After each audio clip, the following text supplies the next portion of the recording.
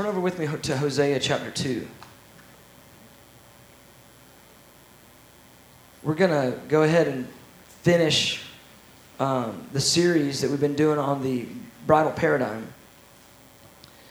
And I've really enjoyed this series. I've used it as a little bit of an apologetic, a biblical apologetic to explain the bridal paradigm and give biblical passages that clearly identify God's view of humankind. God, the one who calls himself the bridegroom, calls himself a bridegroom God, and the way that he looks at us as his bride, as his people who he loves. And tonight I want to contrast the way that the Lord thinks of the relationship that we have in terms of being married with what he calls spiritual harlotry. And then talk about the way that the Lord even deals with the one that's in harlotry. It's stunning. It's unbelievable. And so let's pray. Let's ask the Lord to speak to us. I believe He'll give us revelation tonight. We love you. We love you, Abba. We love you. We greatly delight in you. Now, Lord, I'm asking that you would release revelation to us. Open up the verses once again. Open up the scriptures once again. God, that we would know the way you think and the way you feel. That we would know your emotions, what's moving in your heart. Lord, we want to comprehend you as the bridegroom God, the one who has set his desire and his delight upon people. Now, Lord, I'm asking, release revelation in this room tonight. Release revelation. Tenderize our hearts once again. We'd see you and we'd know you. We'd sense your presence. Lord, we love you. We love you. Good. It's in the name of Jesus. Everybody said amen. Amen. Hosea is an awesome prophetic book. It's one of my favorites. I say that about virtually everything I preach out of, because once you read the Bible, it just becomes your favorite wherever you're reading it. And I've been reading in Hosea, and guess what? It's one of my favorites. And Hosea is prophesying about 840 BC. He's about 840, 850. He's about 120 years prior to the Assyrian invasion of the northern kingdom of Israel. Now, I want to set this up for you because the context of Hosea is absolutely essential to comprehend the prophetic language that's in Hosea. If you get the way that this is, if you understand the context of this, it will totally change the way you think about what he's saying in the book. It's just the same as if I was talking to you and a person came by and they heard a sound bite of a 45-minute conversation. They may not be able to understand, what that one little sound bite, that little sentence meant. But if they sat there with the whole 45-minute conversation and had the entire context, then they could understand more clearly what it is I'm saying. And that's what we have with Hosea. We have a 12-chapter soundbite that is unbelievable. It's stunning what he's saying. But if you don't have the greater context of about 275 years all the way up to the judgment of the northern kingdom at the hands of the Assyrians, then you don't really get to grasp Hosea at the depth that you need to grasp it. So here's what I want to go back to. I want to talk about the nation of Israel, and I want to tell the story of the kingdom. Now, Israel only ever had 3 kings in the united kingdom of Israel. Okay? They only had 3 kings that led the united kingdom of Israel. Saul, David, and Solomon. Okay? Those are the only 3 kings that have ever led the united kingdom of Israel. And in the days of Solomon had a massive economic engine in something called forced labor. He demanded the people to work so that he could tax them. It was really indentured servitude to the king. And so he had a massive forced labor business that just filled the king's coffers with finance. And so part of the prosperity under Solomon, a large part of it, came from his forced labor division. And Solomon took a young man named Jeroboam, and he put him over the forced labor. He said, okay, you're in charge of this business. And it was really one of the main economic engines for the United Kingdom of Israel. Well, a prophet named Ahijah, he comes and he speaks to Jeroboam, and he says, thus says the Lord. He goes, God is going to rip the kingdom in two, and he is going to give you 10 tribes to follow you and leave 2 tribes because of the promise that he made to his servant David. Judah and Benjamin will stay in the southern, and you will rule the other 10 tribes in the north. And Jeroboam hears this word from Ahijah, and it's a shocker word because, I mean, we've only had the United Kingdom of Israel for a very short time. And the prophet says the reason why is because of the spiritual adultery that Solomon has been doing. Solomon had, thousands of wives and concubines, and he was worshiping the gods of his wives. He had taken the nation and gone into idol worship. And so Ahijah comes with the word of the Lord and says, God is going to tear the kingdom in two, and Jeroboam, you are going to have the 10 northern tribes. So the word, it gets back to Solomon. And Solomon does what any money-hungry, idol-worshiping king would do. He tries to kill Jeroboam. And Jeroboam flees, and he flees to Egypt, where he receives help from the king of Egypt. And it's the hand of the Lord that's doing all of it. The hand of the Lord is strengthening Jeroboam and giving him a political ally in Egypt.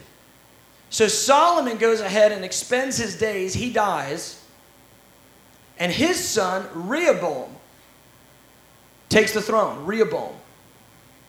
Well, when Rehoboam takes the throne, Jeroboam comes back out of Egypt, comes back and says, hey, listen, I'm the guy that was over the forced labor of the whole nation. They're telling me, if you will lighten the load, Rehoboam, if you'll lighten the load off the people, not like your father did, if you'll lighten the load, the people will serve you. He goes, we all know, and now between the lines, the idea is, he goes, we all know there's this prophetic word about me. He goes, but the deal is, if you'll lighten the load, we'll all serve you.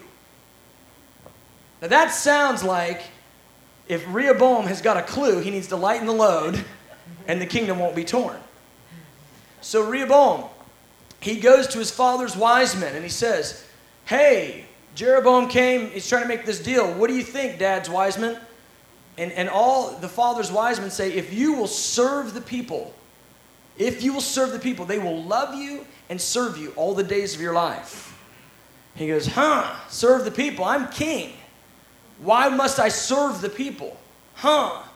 He goes, hey, what about the guys that I grew up with? Old college buddies. Yeah, that's who I need to get some advice from. Hey, old college buddies, what do you guys think?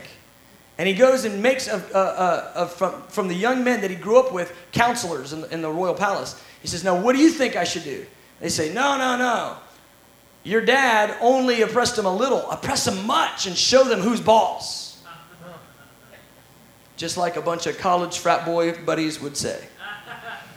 And so, Rehoboam's answer is this. He goes, my dad's waist is like my little pinky. He goes, and so the point is, as hard as he was on you, that's nothing compared to what I'm going to be. And so all the people hear this word and they go, well, we don't care about the house of David. What do we have to do with the line of the son of Jesse?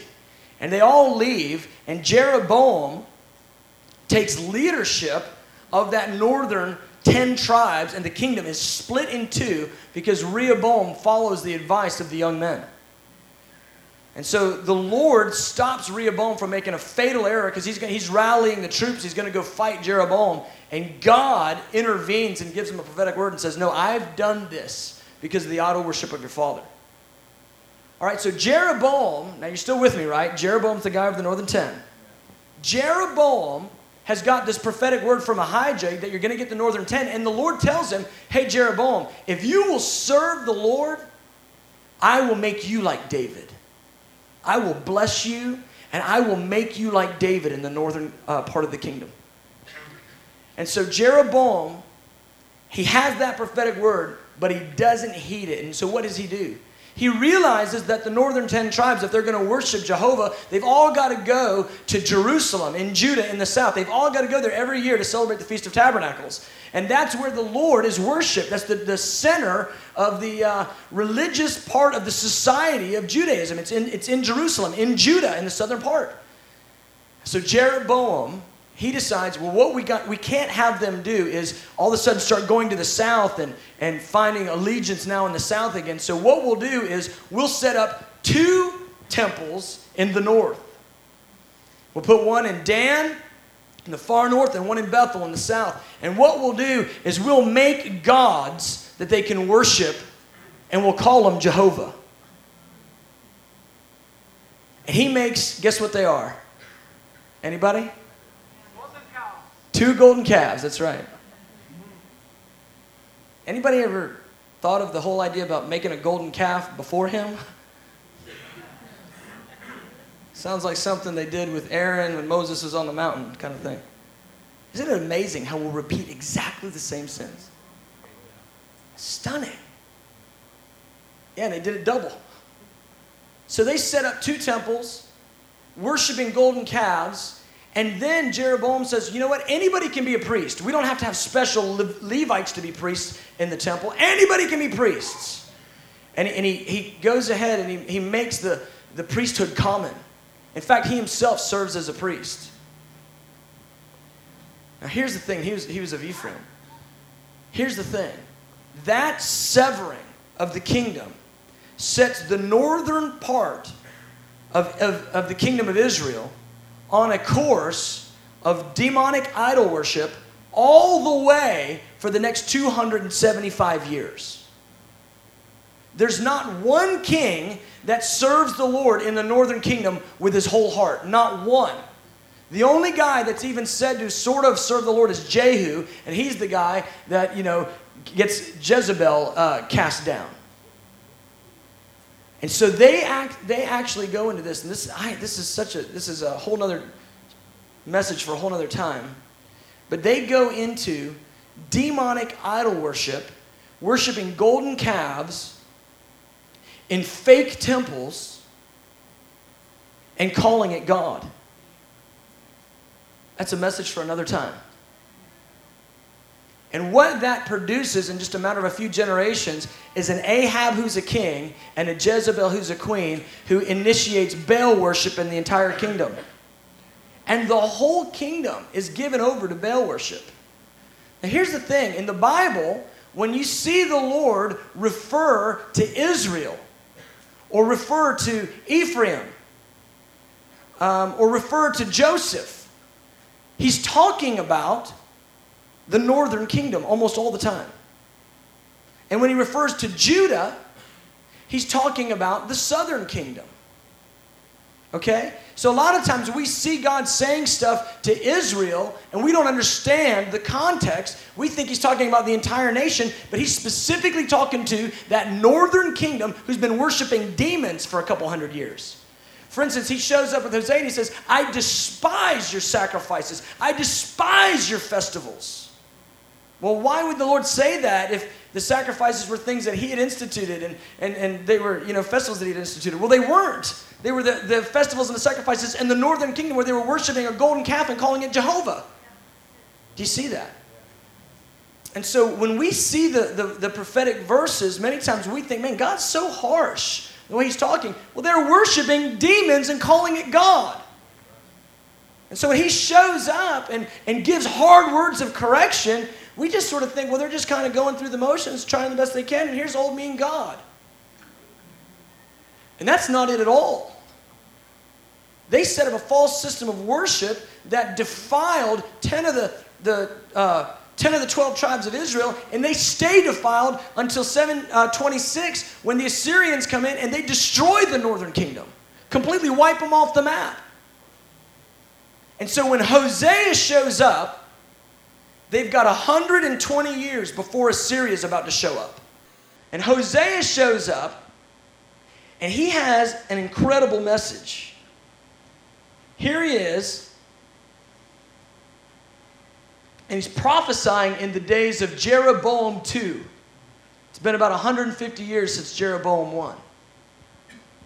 And he shows up, and the Lord tells Hosea, he says, marry a harlot. Marry a woman that's been loved by another. Marry a harlot. Now, can you imagine Hosea? He wants to get married. He's like any other guy. He wants to get married. And the Lord speaks, marry a woman who is in harlotry. Can you imagine the intensity when Hosea realized that his whole life is about to be a prophetic message? He's not just going to learn a message and preach a message. He's actually going to become the message in a prophetic parable, and he's going to live it out before the northern kingdom. He's prophesying to the northern kingdom, and his life is the prophecy. I mean, unbelievable. And the Lord says, marry a harlot. And so he marries a woman who's been loved by other lovers. Her name is Gomer. And she bears him 3 children, a son, a daughter, and a son. And the Lord gives him prophetic names for each of the children. The first child, he says, call him Jezreel. And Jezreel means God will scatter. God will scatter. He goes, name him Jezreel because I'm about to scatter the northern kingdom of Israel. And then he has a daughter, and he says, name her Lo-Ruhamah. Lo-Ruhamah, which is not pitied. And the Lord says, I am about to show no pity, no mercy to the northern kingdom. And then he says, and then there's another child, and it's a son. He says, and name him Lo-Ammi. And that means not my people. For God says, I am going to reject them from being my people. Now you read that and you go, mean old God? I mean, you're so mean. You're going to scatter them and reject them and show no mercy. Well, they've been worshiping demons for 150 years. They had promises that they could be just as flourishing as David's kingdom. And instead, they make golden calves and false worship and set up false altars. And God raises up a Hosea that his life would be a prophetic message, and he names his children what God is going to give that nation. But here's the thing that the Lord does, and I don't think we understand the way the Lord is.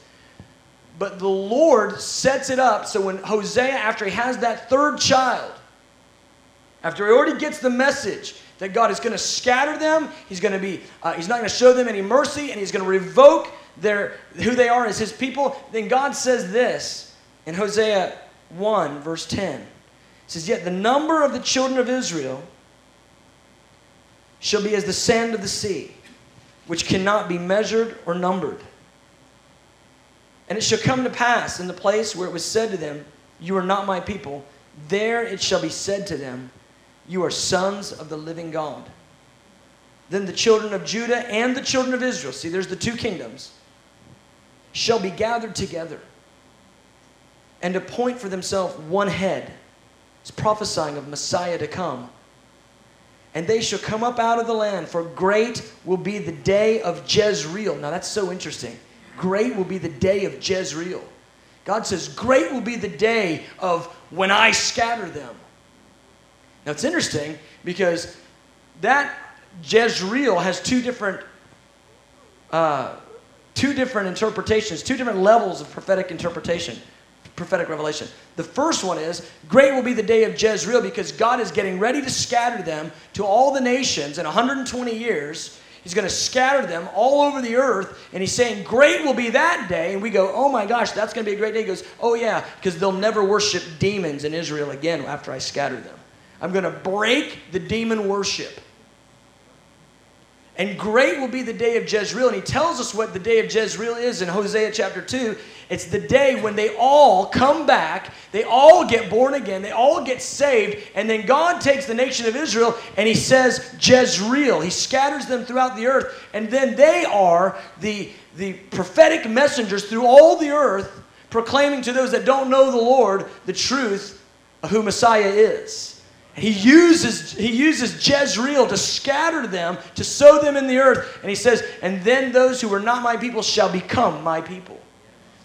And so great will be the day of Jezreel. It's the breaking of the demon worship and the sowing of Israel at a later time into the earth to bring in a mass harvest of souls. And here's where God is. God looks at a demonized people and he says, I am going to drop a hammer of judgment on you. I am going to cut off the names of the demons from your lips. And the reason why is because I'm in love with you. I am absolutely in love with you. He goes, I will not always have my anger towards you. In fact, he doesn't even get one verse later. And he goes, oh, and by the way, I know I'm going to scatter you, but I'm going to gather you. He goes, and I know I'm going to be merciless in judgment. He goes, but I'm going to show you mercy. He goes, and I know I'm going to call you for a season, not my people, but in a minute, you will be my people, and I'll be your God. And here's what I'm trying to get over to you. God's mentality towards Israel throughout the whole Old Testament is this storyline. It's this storyline. It's of a people who go into spiritual harlotry. And that's what he calls it. When they begin to worship demons, he calls it spiritual harlotry. Because they're betrothed to God, but they're giving themselves in worship to demons. It's the same as someone who is betrothed or married, and they go and worship, and they go and have sex with someone else. It's the same idea. He goes, it's harlotry. And so the Lord calls the nation, he says, you guys are in spiritual harlotry for what you're doing there in the northern kingdom. And if you look through the scriptures, there's multiple chapters, and I just want to give you a few. Jeremiah 3, Ezekiel 23, and Isaiah 51. They all paint the same storyline. And I'm just going to tell it to you in story fashion so that you can go back and study it out and read it later. And this is where we get the headline from Isaiah 54, where God says, your maker's your husband. Let me just read Isaiah 54, and then I'll tell you the storyline that we see throughout all the Old Testament. He says, your maker is your husband in Isaiah 54:5. He says, the Lord of hosts is his name, and your Redeemer is the Holy One of Israel. He is called the God of the whole earth. For the Lord has called you like a woman forsaken and grieved in spirit, like a youthful wife when you were refused, says your God. For a mere moment I have forsaken you, but with great mercies I will gather you. And that is God's message towards this nation that's gone off the deep end and totally rebelled against him. It was his message in the Old Testament. It's his message now. And here's the storyline that God paints in Jeremiah 3, Ezekiel 23, and Isaiah 51. He talks about them as if they're a woman, and he says, I was married to you. And the story is like this. It's as if a woman was married to a man, and the woman goes into adultery. And the man knows about it. He finds out about it. And he says, listen, I don't care that you're in adultery. I want you to stop the adultery and come back to me. And she goes, I don't think so. I don't want you anymore. I want my new lover. And there's not a man in this room that's married. If you had that conversation with your wife, that would absolutely be crushing. And that's what Israel says to the Lord. She says, no, I don't want you. I want my new lovers. And the Lord, instead of immediately dropping judgment on her, the Lord says, you know what? It's okay. And he, as a man, he essentially moves out. It would be like a modern-day husband allowing the woman to stay in adultery, and the husband doesn't make her move out. He himself moves out. And then the woman has her adulterous relationship move in to the house the man paid for. And the whole time, he knows what's going on. And he begins to, send her messages. Hey, listen, if you'll quit with that relationship, I'll come back. He's leaving her voicemails and he's writing her letters, love letters. Hey, listen, I love you. I don't care what you've done. I will come back if you will cut that relationship off. And she continues to tell him, no, I'm not interested. I don't want to be with you. I want to be with my new lover. And so what she does is she doesn't just become a woman in adultery. She says, you know what I've decided to do? I'm not getting graphic. This is the picture the Bible paints. She goes, I'm not going to just be one married to one man. I'm going to become a prostitute. And I'm going to take the house you gave me and I'm going to make it a house of prostitution. Like, do we understand that, before Judah actually got judged in 600, before the temple was actually destroyed by the Babylonians, that they had actually taken false gods and brought them into the temple of the Lord and began to worship false idols in the temple? Not just one, multiples. And so it would be like the woman saying, you know what, I don't want to just be in adultery. I want to be a prostitute. And I'm going to use the house you gave me as a whorehouse. And he sends, it gets serious for him, so he begins to send messengers. He sends people. And they show up at the door, and they say, hey, listen, he loves you. For real, you don't have to do this. And she just snaps her fingers, and her pimp, it'd be like her pimp just beats up the messengers. And he keeps sending more messengers and more messengers. Hey, really, really, don't do this. He still loves you. She's going on in this for years, and he's coming, hey, really, really, don't do this. He loves you. And every messenger he sends, they beat him up, bloody him, and send him back. Until finally the man says, you know what? I'm going to send her son. If I send the son that we've had together, if I send the son, if I send her son, my son, surely she'll come to her senses. And he sends her son, and she allows the pimp to kill her own son. Now that is a brutal story, but it gets worse. This is the biblical story. This is the biblical picture. I'm actually doing it lightweight. You'll go home and read Ezekiel 23 and you'll go, oh my gosh. You'll read Jeremiah 3 and you'll go, oh my goodness. So now that the pimp has killed her son, has beaten all these messengers, the pimps and all the lovers that she's giving herself, in fact, she's not even charging anymore. She's just doing it for free.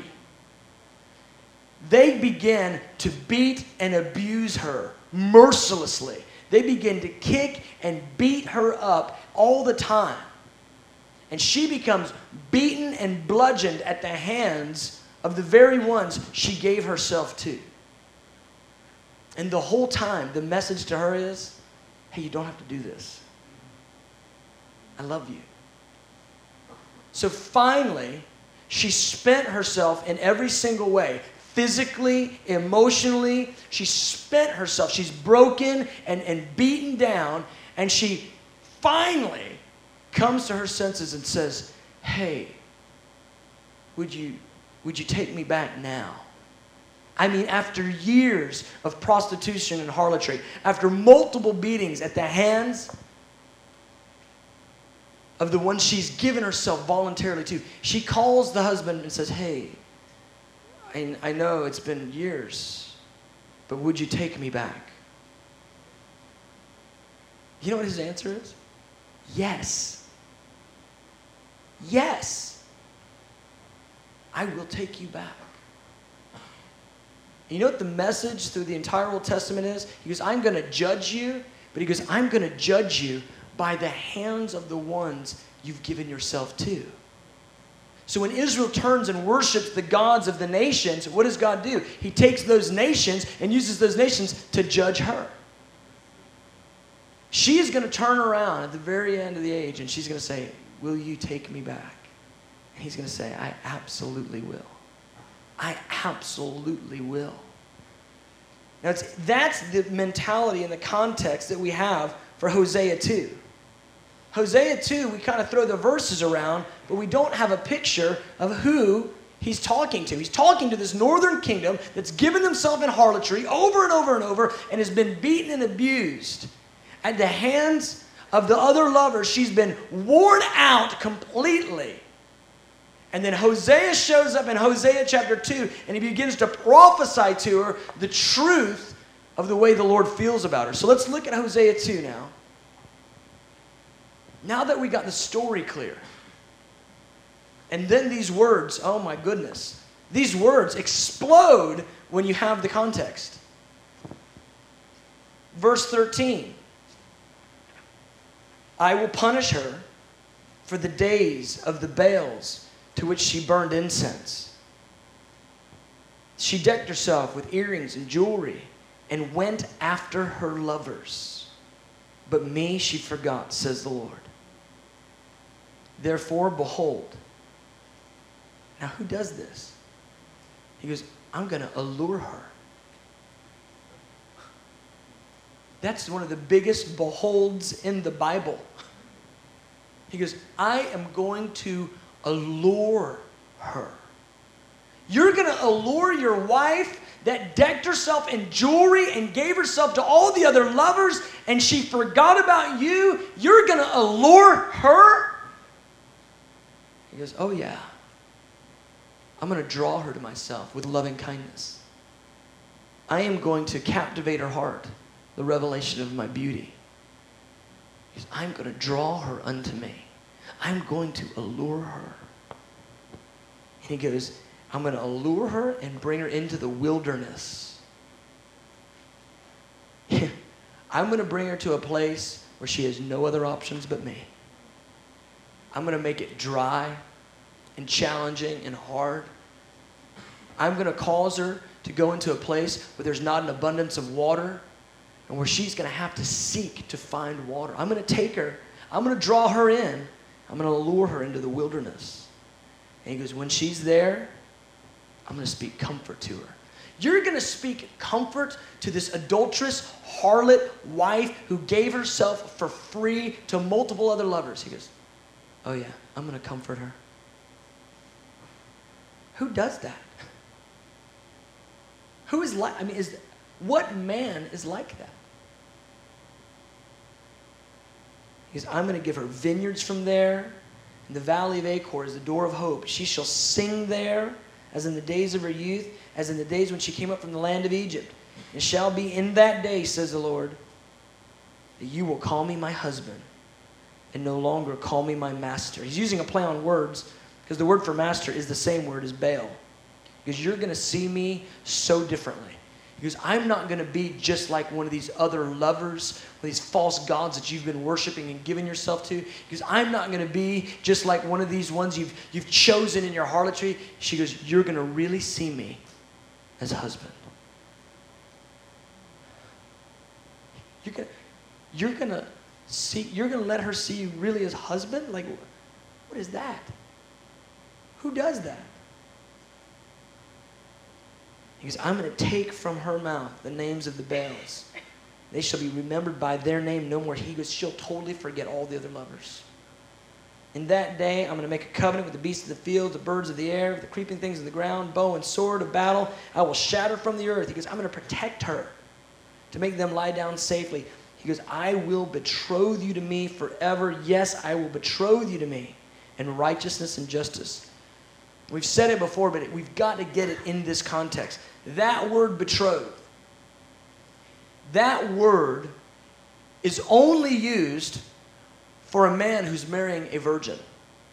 It's a special word that is not used when a husband and wife are in another state in terms of their marriage, when maybe it's a second marriage or a remarriage or something like that. This is only used for the young man who's marrying the virgin.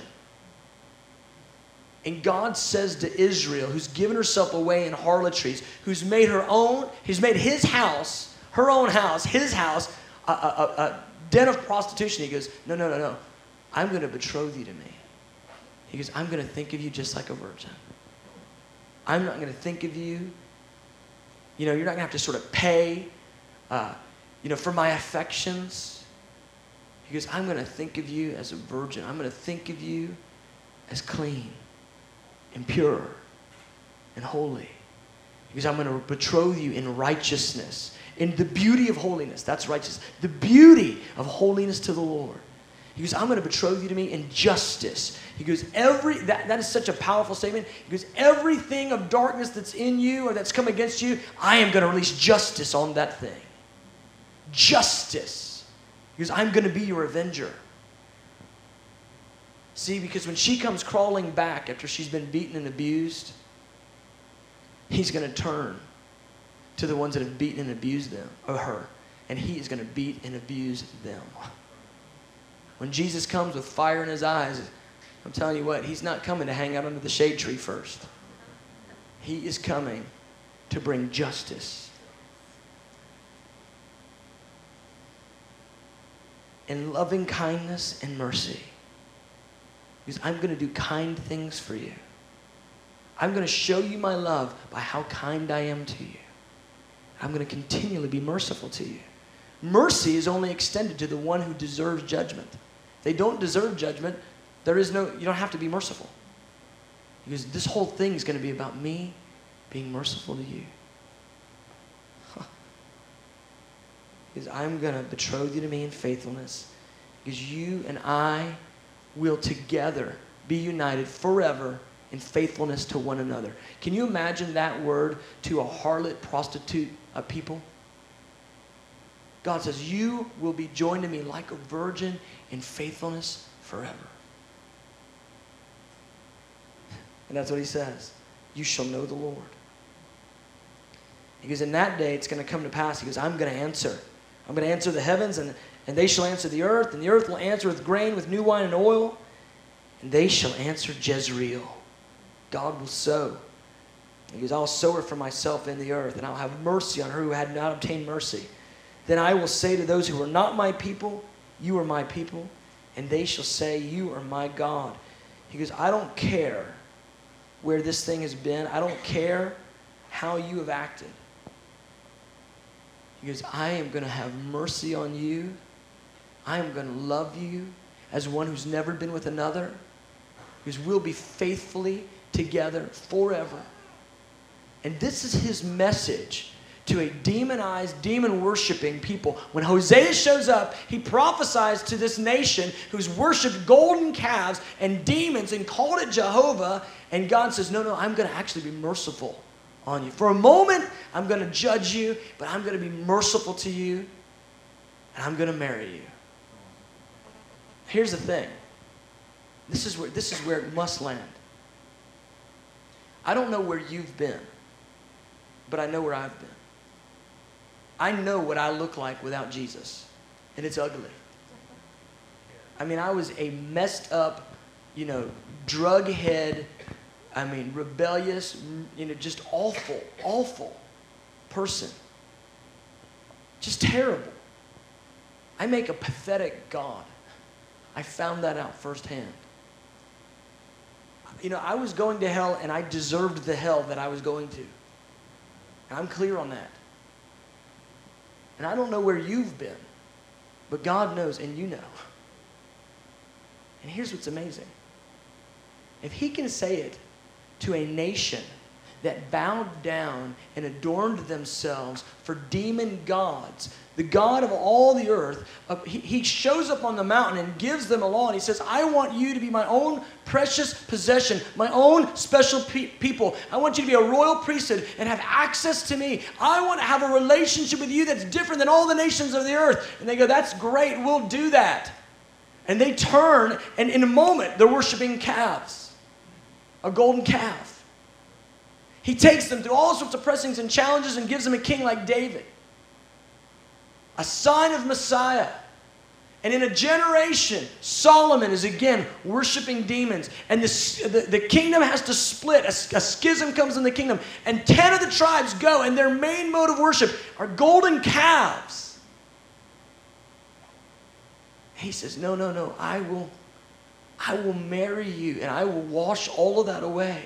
I'll betroth you to me. Now, I don't know where you've been, but if he can say that to a demonized, demon-worshiping nation who he chose, how powerfully does it apply to you? You've got a yes in your heart to God. You're sitting there and you've got a yes. You're going, I do. I sincerely want to serve the Lord. Then what are the words from Hosea 2? What do they mean to you? The promises are for the Jew first and then for the Gentile. You actually get in. In fact, in Romans 9, Paul tells us that Hosea 2 applies to all those that get saved in the earth, in this age, on this side, Gentiles. Romans 9 tells us that Hosea 2 applies to now. Those same words of kindness and comfort and beauty and mercy and tenderness and love that God is speaking to the nation of Israel completely applies to you. And if it's in our minds, it's like, oh my gosh, what kind of a God are you that you would have such mercy on such a people? I mean, if it's that intense of love that you would get rid of all the sin that she's done and you would love her in mercy no matter what. I mean, oh my gosh, what kind of a God are you? He goes, oh yeah, it applies to them, but it really applies to you. And when he says your maker is your husband, I mean, that's how he looks at you. He looks at you like the husband. And he doesn't look at you like one who's been in prostitution in your previous sin. He looks at you as one who he is betrothed to, as a virgin, completely clean, spotless. And he says, you and me, our life together, it'll be forever. It'll be in righteousness. It will be in justice. I will release judgment against every dark place till you're completely pure. He goes, it's going to be in loving kindness. I'm going to kindly show you how much I love you. It's going to be in mercy, and it's going to be in faithfulness. This word of the bridal paradigm, the lens of the way that God sees us as his bride, the bridegroom God that's burning with emotion and desire, I mean, it is so intensely deep. If he could say it to a demonized nation, how much more does it apply to you? How does he feel about you? How intimate does he want to be with you? What's moving in his heart for you? He takes every sin and he completely throws it away. He takes every wayward action and thought and he destroys it completely and says, no, blood of my son, I'll betroth you to me.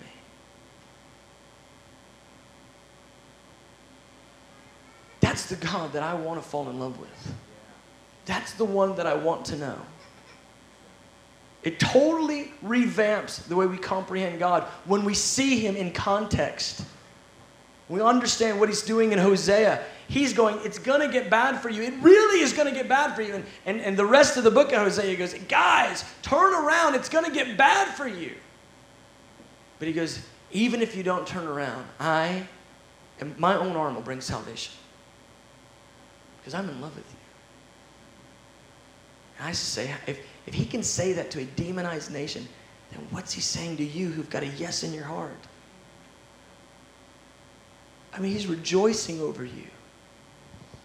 His whole desire in this life is that you would know that you are made to be loved. Loved by God. He's a bridegroom God. He wants you to fall in love. That's the message he's trying to get to humankind right now. He's a God who's burning in love, and he wants people to fall in love. That's his desire. Good, let's just stand. I want to pray. God, we want to comprehend the way you feel, the way you think.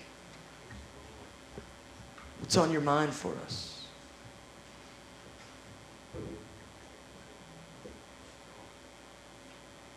We want to know your emotions. We want to see you as the bridegroom God. If you can love a wayward nation, you know how you love them.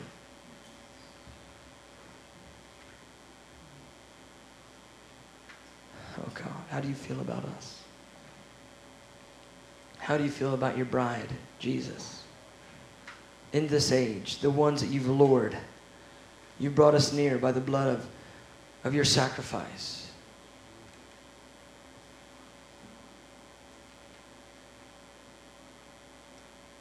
Everything you do for love. Everything that's in your mind, it's in your mind because of love. So I think it's so fitting that he had Solomon write the Song of Solomon. He's the man that opened up the nation to demon worship. He has him write the greatest song ever to identify his love for the nation, for his people. And even though that man's going to be the one that eventually turns the nation towards demon worship. He's a God of mercy. He's a God of compassion. He's a God of desire. He desires people. He desires you. He desires you.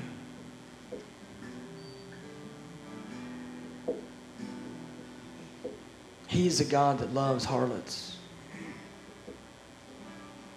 He's the God that loves harlots.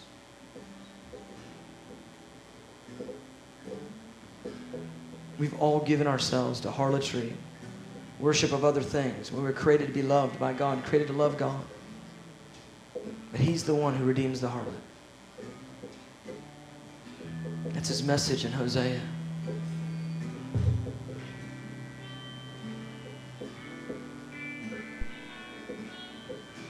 Jeremiah 3 says, he goes, doesn't a man put away a woman for adultery? He goes, but I don't put you away. He goes, return to me. Return to me. He goes, wouldn't any man put away a woman that cheated on him? He goes, but not me. I love you. Return to me.